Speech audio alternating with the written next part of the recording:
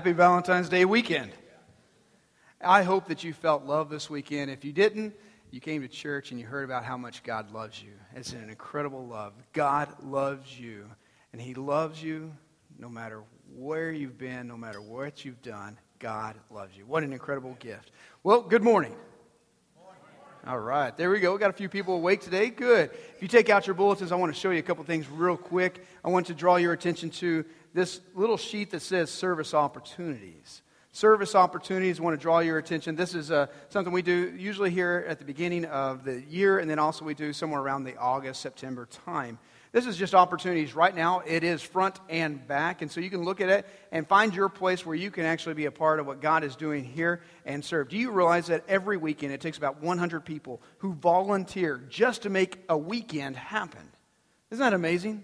That's a lot of people who are willing to give their time and give just extra effort in order to make this happen. This is not a one-man show, so it takes a lot of people doing something. And I want to encourage you to take your talents, use your talents, and use those for God's kingdom. Now, just in case, as you're reading through it, I'm encouraging you still to be looking at it. Make sure you look at it front and back. There might be an opportunity you say, yes, absolutely, that's what I want to do. So I want you to do this. I want you to take your pen. I want you to circle it, write your name down at the bottom. And then after service, I want you to take it out to, there's a sign that says service opportunities. There will be people at the table. They will help you talk, and maybe some of you can actually get started serving next week, all right? That would be awesome. Some of you are going, well, that was really good. This is definitely my sign from God. I don't see anything that I want to do. I know how you think. I've got your number. So you looked at it and you said, there's nothing on there, so God obviously doesn't want me to sign. If there's nothing on here that you want to do, here's what we have to do. Fill out your name and then look at the bottom of the sheet. It says, area you would like to serve. And then there's something underneath. Do you see that word? Other. That includes anything else that you can think of. We've got you covered. If God is calling you to do something, which He is, because if you're a child of God, you trusted Jesus as your personal Savior, the Holy Spirit is inside of you who's given you spiritual gifts to actually further His kingdom. That means you're called to serve. So get involved, sign up right now. Maybe you've been looking for it and you don't know where to go. You don't even know where to start. You're saying, hey, Heath, I'm willing. I just don't know where to start. I don't know what to do. Fill out your name, go in the back and say, I have no idea, or I have no clue. Whatever you want to say. I'm willing, I just don't know what to do. Take it out to the table. They'll be willing to talk to you, and we'll get you signed up and get you ready to go this next week. All right? How's that sound? That work? All right, very good. Matthew chapter 16 is where we're going to be going today. Matthew chapter 16. What if I were to tell you that today you're going to have a pop quiz? There's some of you who are going, yeah, right. I didn't sign up to come to church for that, so you're out the door, right? Maybe some of you are going, pop quiz. You haven't heard those words in a long time. Maybe you heard them this week, matter of fact, for some of the students in here. They heard it this week. When you hear the words pop quiz, what kind of emotions come through? Excitement. That's exactly it. There's excitement. Yes, this is what I hope for today. There's fear. There's anxiety, right? There's, oh no, I'm about to blow it. I have no idea what's going to be on it. Pop quiz gives all kinds of emotion because, one, you're unprepared. Anybody can be prepared for a test if they had the study guide ahead of time and they knew the date it was coming and they could memorize all the answers. But the problem with a pop quiz is that a pop quiz occurs when you're not expecting it and you have no idea what's going to be on it. That's a pop quiz. Matthew chapter 16, here's what's going on. Jesus is about to give His disciples a pop quiz. He is going to ask them the greatest question that's ever going to be asked. Matter of fact, it's the greatest question you'll ever be asked. The greatest question in the entire world. He's going to ask that to the disciples in just a moment. And then after He asks them the question, then He's going to give a very powerful prediction of what the church should be like. If you remember last week, Jesus and the disciples were interacting with the religious leaders. As they interacted with the religious leaders, There was this point in time when Jesus stepped away and said, I'm finished, I'm done. I'm not talking to religious leaders, so they get in a boat and go across the sea. They go across the Sea of Galilee. Once they get to the other side of the Sea of Galilee, they begin to walk. And they walk about 25 miles north. We're going to put a map here on the screen for you so you can see the body of water, the Sea of Galilee. And they begin to walk north. And about 25 miles, they get to a mountain called Mount Hermon. It's 25 miles north. You can also see how that it's surrounded by other countries. This is the northern part of Israel. Okay, so the very top of the promised land, and it's surrounded by other countries, other nations. They get to a town that's called Caesarea Philippi. Now, let me show you Mount Hermon, because many of you maybe don't know, but Mount Hermon is actually a beautiful place. It's a snow-capped mountain. It sits about 9,000 feet above sea level. As a matter of fact, you can go skiing there. They have ski resorts and all kinds. It's a beautiful area, and people from all the surrounding countries will come and ski there. And so you can see the picture of the body of water, and then that's setting looking north to Mount Hermon, the snow-capped mountain. All right? They get there, and this is a town called Caesarea Philippi. Not to be confused by Caesarea by the sea, by the Mediterranean Sea. And I'm going to share with you a couple facts because it's going to actually play out in just a moment, all right? Caesarea Philippi, this city was actually called Paneras first. Then Caesar Augustus gave the land to Herod the Great. And Herod the Great decided to change it in honor of the king, or Caesar. And so he called the city Caesar, Caesarea, all right? He calls it that. His son is Philip the Tetrarch. Philip the Tetrarch begins to get into power, and as he gets into power, he decides to actually separate it and distinguish it from Caesarea by the sea, and so now he adds his last name, so it's Caesarea Philippi. All right, so this is up in that area. It is actually, Paneras is actually the god they would worship here called Pan. The Greek mythological god named Pan would actually be right here in this area where they worship. And so I've got a picture here. You can actually see there's a cave to the left. That's actually where they would worship. They'd go into the temple. They would worship in that area. They would offer the sacrifices right there in those areas. And then you can kind of see how this was going to be setting up. So Jesus leaves the religious leaders of the Jews, and they get up into this pagan culture, this pagan world, Caesarea Philippi. And so now they're getting away from all the Jewish fighting back and forth at tradition and religion, and now they're going to begin to ask a question. And Jesus is going to ask a question, and then he's going to make a very powerful prediction. So Matthew chapter 16, would you stand for the reading of God's Word? Here's what we have. Go all the way down to verse 13, if you will, and this is what it says. Now when Jesus came into the district of Caesarea Philippi, he asked his disciples, "Who do people say that the Son of Man is?" And they said, some say John the Baptist, others say Elijah, others say Jeremiah, or one of the prophets. And he said to them, "But who do you say that I am?" Simon Peter quickly replied, "You are the Christ, the Son of the living God." Then Jesus answered him, "Blessed are you, Simon Bar-Jonah, for flesh and blood has not revealed this to you, but my Father who is in heaven. I tell you, you are Peter, and on this rock I will build my church, and the gates of hell shall not prevail against it.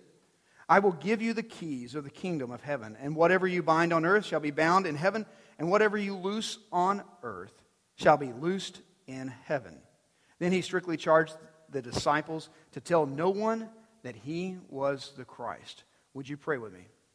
Heavenly Father, God, I thank you for this day, and I thank you for incredible blessings.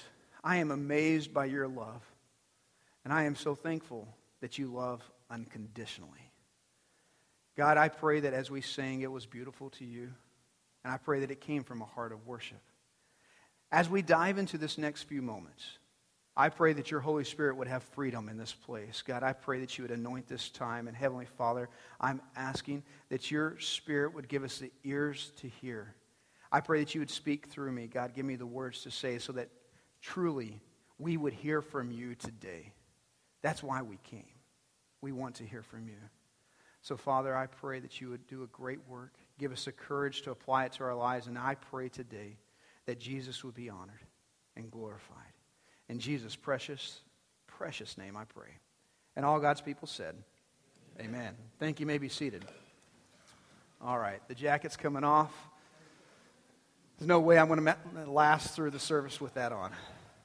All right, so here's what we have. So Jesus is going to ask a question. He gets the disciples together, he gathers them around, And they've now traveled and they've talked and they've interacted. And now Jesus is going to summarize and he's going to ask a question. Guys, hey, I've been with you for 2 years. I've been with you for maybe 2.5 years. And what you have seen is you've seen miracles. You've seen me perform healings. You've seen lame men begin to walk. You've seen blind eyes opened. You've seen incredible miracles. You've seen me feed 5,000. You've seen me feed 4,000. You've seen me feed a lot of people. You've heard incredible teaching. Jesus is saying, I spoke to you, I've preached, I've taught. You've heard all of this for 2.5 years. Now, all of it comes to this one question. Who is Jesus? The greatest question that's ever going to be asked is, who is Jesus? And the reason it's greater than any math question or any philosophical question that you could ask is because on the answer of this one question hangs the balance of eternity. You see, you can ask any kind of philosophical question and the end result's like, You can ask any math question, science question, you can ask any other question in the world, all the history facts. But eternity doesn't hang on the balance on those questions. This one question, who is Jesus? The way in which you answer this question, all eternity hangs in the balance for you. That's a mammoth question, isn't it? Who is Jesus? So Jesus sums it up. He says, guys, pop quiz. This is your exam. Have you paid attention enough? The miracles weren't just for fun. I wasn't just going, oh yeah, look how good I am. Jesus is he's not dancing, he's not showboating, he's not trying to do anything else. All he's really wanting to do, everything he's ever taught and everything he's ever done points to this one thing. It was to demonstrate who Jesus is. So how do you answer it? Who is Jesus? So the disciples Jesus starts off, he says, okay, let's just take off some pressure here. Don't you like it when the teacher takes the pressure off of you? And says, okay, what's everybody else think? Well, as soon as they open up about everybody else, then you can say the wrong answer and it's okay. Isn't that great? You can say the wrong answer and then you're not going to get in trouble. You're going, well, I didn't say that's what I believe. That's just what other people said. So Jesus asked the question, who does everybody else say that I am? So they began to walk through it. And the first one is this, John the Baptist. People are saying that, Jesus, you're John the Baptist. Do you remember why they would say that? Herod the Great was actually one of the ones who thought Jesus was John the Baptist. Why? Because John the Baptist had actually called out Herod and said, hey, you shouldn't have your sister's or your brother's wife. That's wrong. And so he got mad at him, had John the Baptist put in jail. Now, John the Baptist was one of those crazy guys. He ate weird food. Remember that? And he didn't have the best style. I mean, he didn't wear robes. He wore animal skin. He was a manly man. All right, so he was that rough, outdoorsy type. He had probably the smell that went along with it. I mean, he just lived out in the wilderness. Wilderness man. So he's kind of crazy. Well, he gets thrown into prison for calling the king out. The king has this enormous party, and everybody's coming in, and he calls out the girls to come out and dance. And one of the girls that was dancing was his stepdaughter. And he was so pleased by her dancing that he says, like any good drunk guy, right? I mean, he's like, hey, I'll give you whatever you want. It's exactly what he says. I'll give you anything, up to half the kingdom. And she goes, Mom, what do I ask? So she goes and asks her mom, Mom, what should I ask? He said, I could have up to half the kingdom. This is incredible. He must be really drunk. Mom says, we want John the Baptist's head. Oh, wow, okay. That's kind of gross, Mom. She goes back, tells her stepfather, John the Baptist's head on a platter. So at the party, they bring John the Baptist's head on a platter, beheaded. Here's the head. It so rocked Herod that from there on, as he heard Jesus teaching, preaching, and as he heard of all the miracles going on, he said, this John the Baptist guy, he's coming back to haunt me. He thought Jesus was John the Baptist coming back, and he was scared of it. There was another group who said Elijah. Some people are saying Elijah. This is what I've heard. Elijah. Jesus, you're Elijah. Now, Elijah is one of the pinnacle, premier prophets. Do you remember what he did? When we traveled Israel, we got up on top of Mount Carmel. And on top of Mount Carmel, there was this statue of Elijah fighting the prophets. And he actually is standing, and as he's standing there, his foot is on the head of one of the prophets of Baal. And on that mountain is where Elijah and the prophets began to go back and forth and banter about whose God was greater. And on that mountainside is where Elijah prayed and fire came down from heaven. Incredible. And so even today, if you are around a Jew, there are many of the Jews, when they observe the Passover, they will have an empty chair at the Passover. And do you know who it's for? It's for Elijah. Because he's coming back to proclaim the Messiah is here. So many of them will say, maybe Jesus, maybe you're Elijah, maybe you're the one coming to proclaim that the Messiah is here. Okay, well, another disciple speaks up and says, Jesus, here's what I've heard. I heard that you were Jeremiah, one of the most revered and honored prophets.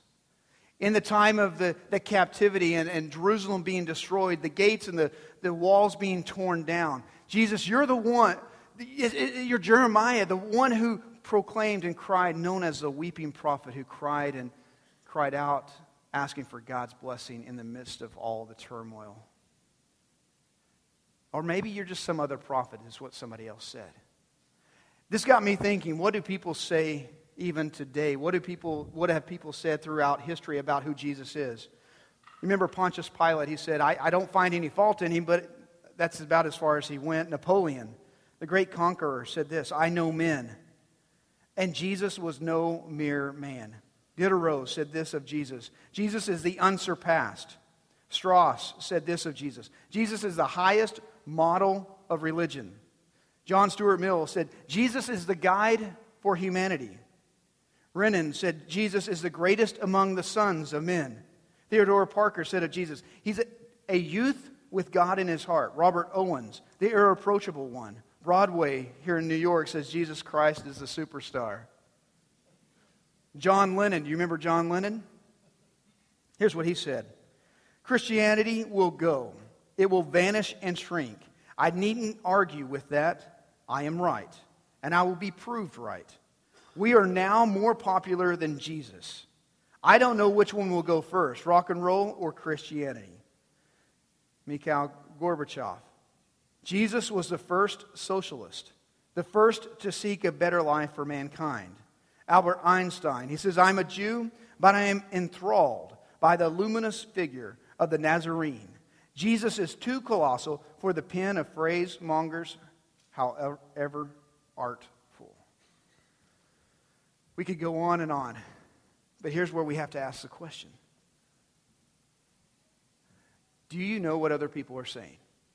What are people saying in our culture about who Jesus is? Just a good man? Just a good man? Maybe he's a great moral teacher. Who is Jesus? That's a good question for us to realize and understand what people around us are saying, whether it's at school, whether it's in our own homes, maybe it's in our own families. Who is Jesus? And then we have to come to the next question. And I almost see Jesus as they're sitting around here in this pagan city. He's talking to the disciples, and they're all talking and giving out all their answers. And then Jesus gets to this next question. He says, okay, we've answered what everybody else says. Now, guys, what do you think? Who do you think I am? And Peter, can you see how fast he responded? He didn't even raise his hand. He wasn't called on. This is Peter in his typical fashion, as quick as he could. It's like, finally, yes, I will tell you who you are. You're the Christ, the Son of God. Whew. It's like it was eating him up. He couldn't stand everybody else being wrong. Because Peter has this, he's right, he's concise, and look how quick he is. He's so concise. He doesn't need a paragraph. He's just bullet point, boom, you're the Christ, you're the Messiah, the Son of the living God. I got it. So what do we even need to argue anymore for? And here's where it comes down for us. You ready? This is what C.S. Lewis argued in Mere Christianity.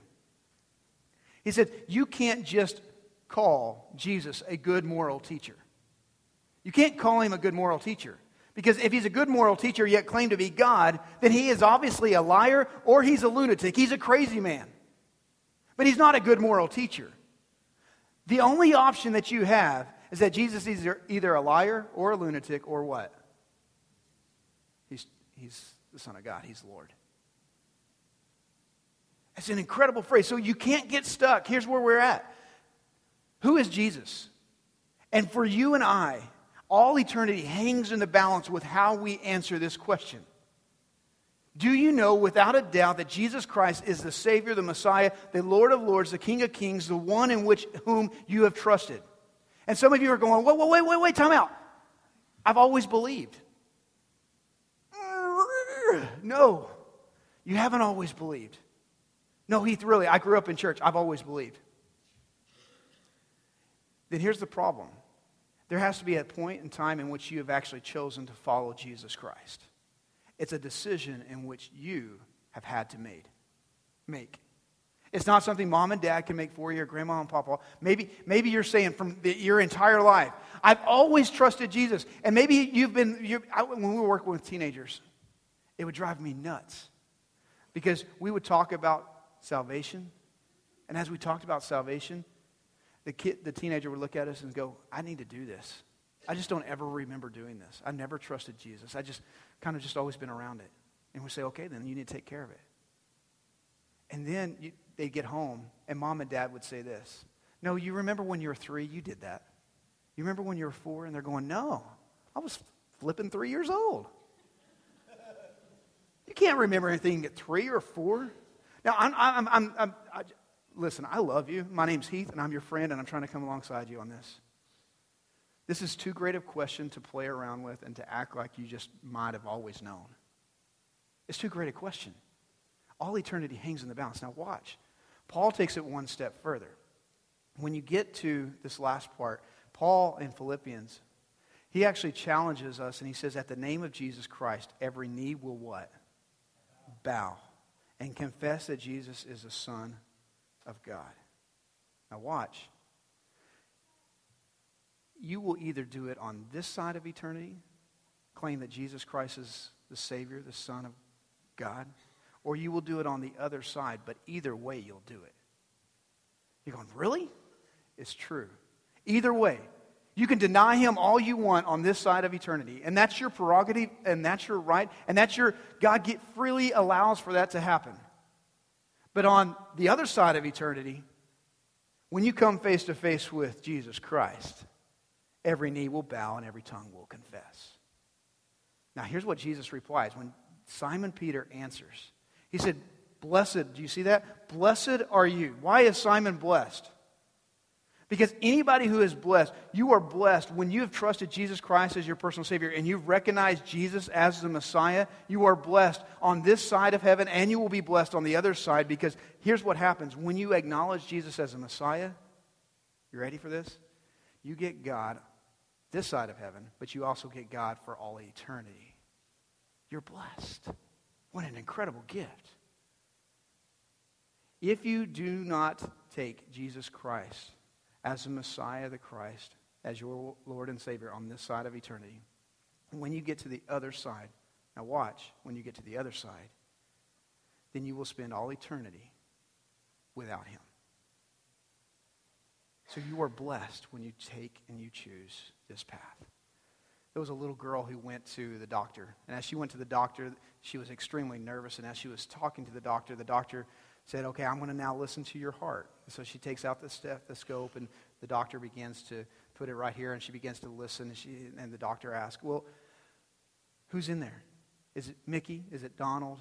Is it Barney? Who's in there? And the little girl looked at her and was like, what? She goes, Jesus is in my heart. Barney's on my panties.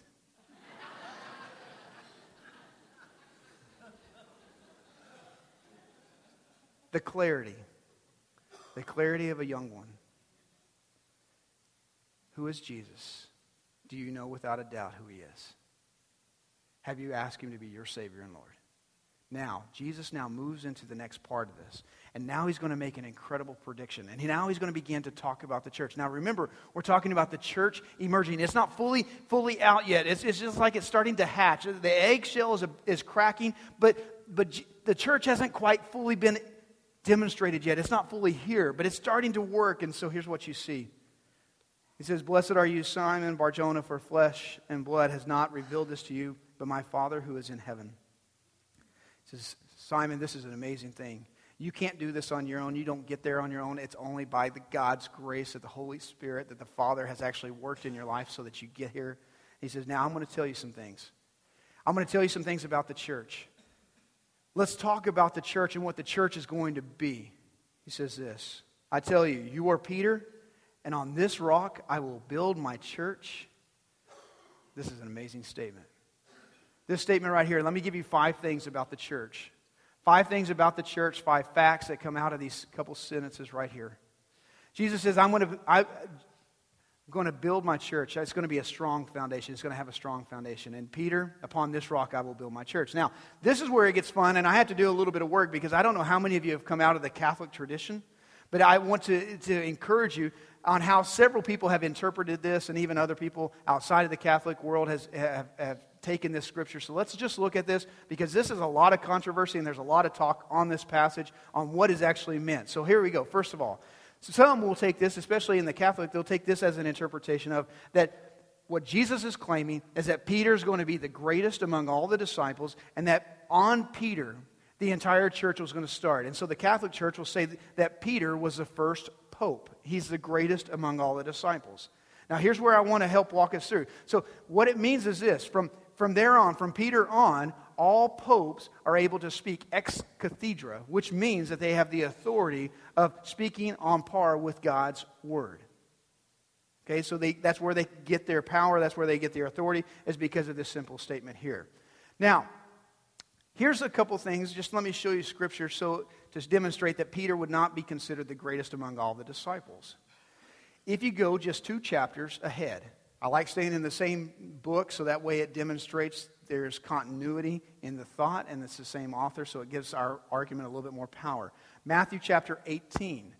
The disciples are arguing who's going to be the greatest in the kingdom. Now this would have been a perfect time for Jesus to come up and say, hey guys, don't you remember I said Peter was the greatest? He's the rock. He's the one I'm building the church. But instead of Jesus saying, hey, don't you remember Peter's the greatest? Jesus sits down and he calls who? He calls a child. He calls kids to him. He says, I'm going to show you what the greatest looks like. If you humble yourself like a little child and serve, that's going to be the greatest people in my kingdom. But that he didn't say about Peter. He said about anybody, didn't he? Go 2 chapters ahead, Matthew chapter 20. Matthew chapter 20, there's 2 guys named James and John, and they're called the sons of what? Thunder. It's like NASCAR came to the Bible. All right, so the sons of thunder, they're trying to figure out how to become great, so they get their mama involved. All right, so these strong men actually get mama to get involved. They're mama's boys, all right? So they get mama, hey, mama, would you help us out? Go talk to Jesus. So they get their mama to go talk to Jesus, and she comes up and she says, hey, Jesus, can I ask a favor? Can I get my sons, James and John, to sit on the right hand and the left hand? Is that okay? I want that for my kingdom, for your kingdom, and I want them to be the most powerful. Again, this would have been a perfect opportunity for Jesus to say what? Man, you're idiots. I've already given it to Peter. But he doesn't say, I've given it to Peter, does he? He says what? He says, if you really want to be great in my kingdom, those places have already been taken care of. Those places are not for me to give away. But if you really want to be great, then you must do what? Serve. You go one step further, and let me show you Peter from his own mouth. Did Peter think that he was the top and the ruler of all the disciples? If he did, you would think in his letter, either 1 Peter or 2 Peter, he would have written about it, right? But in 1 Peter chapter 5, verse 1, Peter says this. He says, I, Peter, a fellow elder, a fellow, one amongst you, one leader amongst the many. So Peter never claims that. So if Peter's not the pope, and if Peter wasn't the first pope, he's not the first leader, then we have a problem then, right? We now have to go back to the interpretation. What does Jesus actually mean? He's going to build his church, and Peter, upon you, this rock, I'm going to build my church. What does that mean? So here's another interpretation. One that's very popular, that it's actually very faithful to the text, it works, is that Peter, upon your confession of what you just stated, what you just spoke, this is true. The truth that you spoke, that Jesus is the Messiah, upon that confession, that is going to be it. Now let me give you one more. I think this next one actually is probably my favorite, so take it or leave it. I'm giving you 3 options. You can go look at it and do your study yourself. This last one is this. Because there's this play on words, Peter meaning small stone, Petros meaning large mountain, and it's a singular versus a plural, and there's this play, then I believe it kind of plays out a little bit more like this. Peter, singular, your confession and what you've just taught, your teachings, is going to become part of the foundation. Along with the other disciples, the other plural, what they're going to teach. And here's how I get that. Acts chapter 2, verse 42. When the disciples or the early church are gathering around, they're giving themselves to what? Prayer, fellowship. They have to eat because they're good Baptists, right? They have to eat. So you got prayer, you got fellowship. And then it also says they daily devoted themselves to what? The teaching of the apostles. Okay, now keep going. In Ephesians chapter 2 and verse 20, Paul is writing about the foundation of the church. He says that Jesus Christ is the chief cornerstone. And then he says what? The foundation that was laid for the church was the teachings of the apostles and of the prophets. I believe that what Jesus is referencing here is that Peter, upon your confession and what you're teaching and what the rest of the disciples are going to be teaching, I'm going to lay a strong foundation. That's your first principle.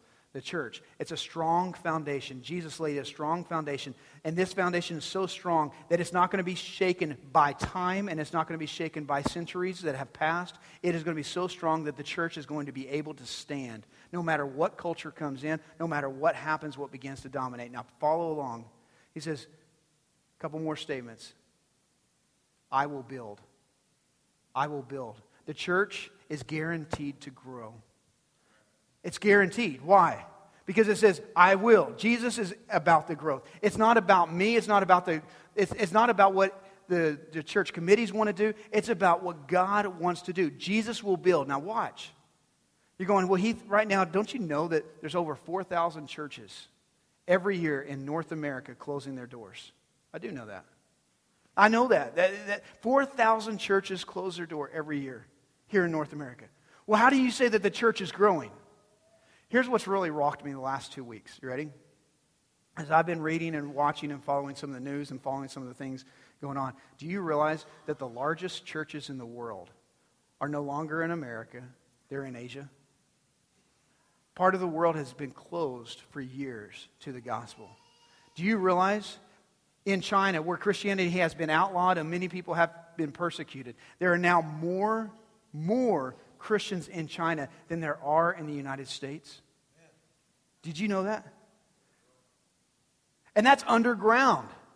They're not even able to talk about it publicly like we are. When Jesus says, I will build my church, I will grow it, it's going to happen no matter what cultures say. No matter what the government says. It's going to happen because Jesus is doing it and it's His movement, not anybody else's. Now, what else does He say? I will grow the church. And He says, it's my church. Do you see that little circle that? My church.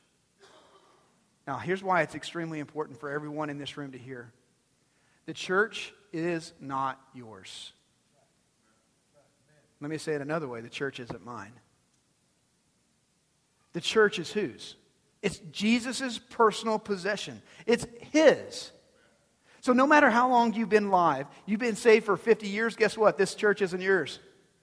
You've been around this church for 20 years? Great, good job. It's not your church. It's Jesus' church. It's His personal possession. It's His. He says, I will build my church. And then look at the next statement. And the gates of hell will not prevail against it. Now, I'll be honest. This statement, it's kind of hard. Because maybe you've been around a dead church. Don't have to raise your hand. Have you ever been around a dead church? Maybe you've been around a dead church where there was no life. Maybe you've watched and you've seen how churches just fall apart and you're going, man, there's no way I've seen that the gates of hell will not prevail. A church that's so powerful and so strong that the gates of hell won't prevail. So what is he talking about? Let me show you something. You ready? Can you go back to the painting of that picture of Caesarea Philippi? Now I want to draw your attention. There's a cave on the left side. There's a cave on the left side just behind the building. Do you see that? Okay, here's where it begins to play out very interesting for us. Okay, that cave is where they would actually go in and they would offer their sacrifices to the Greek god Pan. Okay, the Greek god Pan. Now, this is a picture when I was there in Israel. The places, go ahead and go back to that cave. That's the cave right there. These little places right here below is actually where the stream would flow. They banked it up so that they could have water, and the water was so crystal clear coming out of that spring, you could actually see the trout. It made me want to go fishing in Israel. It was a lot of fun. So anyway, the trout are right there, clear water. They would go to this cave, and here's what would happen. They would offer their sacrifices to Pan. They would get into the cave, and as they got into the cave, they would begin to throw either their lambs, their goats, their babies. They would throw into the cave their sacrifice. And in order to see if their sacrifice was accepted, if blood came out in the stream, then that meant Pan did not accept their sacrifice. If he took their sacrifice, then blood would not come out of the stream. In that moment of throwing their sacrifice in, there was this moment of anxiety and, oh no, what is about to happen? It's the actual root word for our word panic. It's the nerves, the fear. I'm about to panic. What is going to happen? Will my sacrifice? And can you imagine the emotions when you threw your baby in there? I hope this sacrifice is accepted. And so they're throwing it in. And it was actually considered the underworld. It was considered hell that you were throwing your sacrifice into. So when Jesus makes this statement, and all the gates of hell are not going to be able to prevail against, he was looking right at this area. They were sitting there at the gates of the underworld, in which their God, right there in that place, was so powerful. And yet Jesus is saying, guys, I want you to understand something. I'm setting you up, and I'm setting you up to be invincible. The gates of hell will not be able to prevail against what we're starting here. It's going to be so powerful, because societies will try to stop you, but it's going to be invincible. Societies are going to say, you can't do this. Now remember, right after Jesus dies, the Roman Empire began to say Christianity is outlawed. They began to martyr Christians. And if you go to Rome today, you can even see the Colosseum, right? And in the Colosseum, where all those thousands and thousands of Christians were persecuted and killed, do you know what hangs in the emperor's gate there going into the Colosseum? There hangs now a cross. And all across Rome, in 300 A.D., Constantine announced that the Roman religion for the entire empire would be Christianity. Here's what it's pushing us to understand. And here's where you and I need to understand more than anything else. While our government says Christianity is no good, while people will say we can't pray anymore, I'm telling you, more than anything else, you need to understand that what Jesus started, no man can stop, because truly the gates of hell cannot prevail, because who do we have on our side? You have Jesus. And he says, you will be invincible, and the gates of hell won't be able to stop you. Now the next statement is this. He says, I'm going to give you power. Look at the statement. I will give you the keys. And whatever you bind will be bound, and whatever you loose will be loosed. And here's an amazing statement. Jesus is saying, for the church, I'm going to give you power and I'm going to give you authority. And when I give you this power and I give you this authority, here's what's going to happen. You're going to proclaim the gospel. And as you proclaim the gospel, it's going to truly revolutionize people. It's going to set the captives free. Those who have been drug addicts, they'll be set free. Those whose marriages are on the rocks, they can find healing. Kids who've been running away, they can find restoration. You're going to find a life-healing power in the gospel. And I'm going to give you that power. And look what it says. I will give it. So here's where we have to ask the question as we finish up today. You ready? If the church is not living out these 5, they don't have the power, they're not going forward, it's not growing, is it on God or is it on us? It's on who? Let me ask you a different question. Some of you, you've been living the Christian life, you've been living your life. If you don't have the power and authority in your life where you're truly seeing life change around you, who's that on? It's not on Jesus, because he says, I will give it to you. It's on you not buying into and not connecting to what Jesus is offering. If our church is not doing what God is asking it to, Jesus says, I've already given it to you. I've given you the power. I've given you the ability to change culture. I've given you the ability to change the neighborhood. I've given you the authority. I've given you the power. I've even given you the supernatural method in which I will do it through you, and the gates of hell won't stop it. So if the church is not pushing back darkness, it's not because Jesus hasn't given us the power. Did you hear that? It's because we're not tapped into what Jesus has already offered. Shame on us. Why is our culture where it's at here in America? It's on us as a church for not stepping up and being what we've been called to do. Does that make sense? So here we go. Here we go. We have to end by this. Two simple things. One, who is Jesus? Who is Jesus? Do you know without a doubt that Jesus is the Christ, the Messiah, the Son of the living God? Have you trusted Him as your Savior? Have you done it? If you haven't done it, then today you need to give your life to Him and say, God, here I am. I'm sorry. Please forgive me. I give you my life. Two, if you have done that, let's walk. Let's walk in the power. And let's be what Jesus has called us to be. And stop being scared at our school. Stop being scared at our work. And let's stop being anemic and dead. And let's start being what God has called us to be. Let's be the church moving with power from on high. Let's do something about it.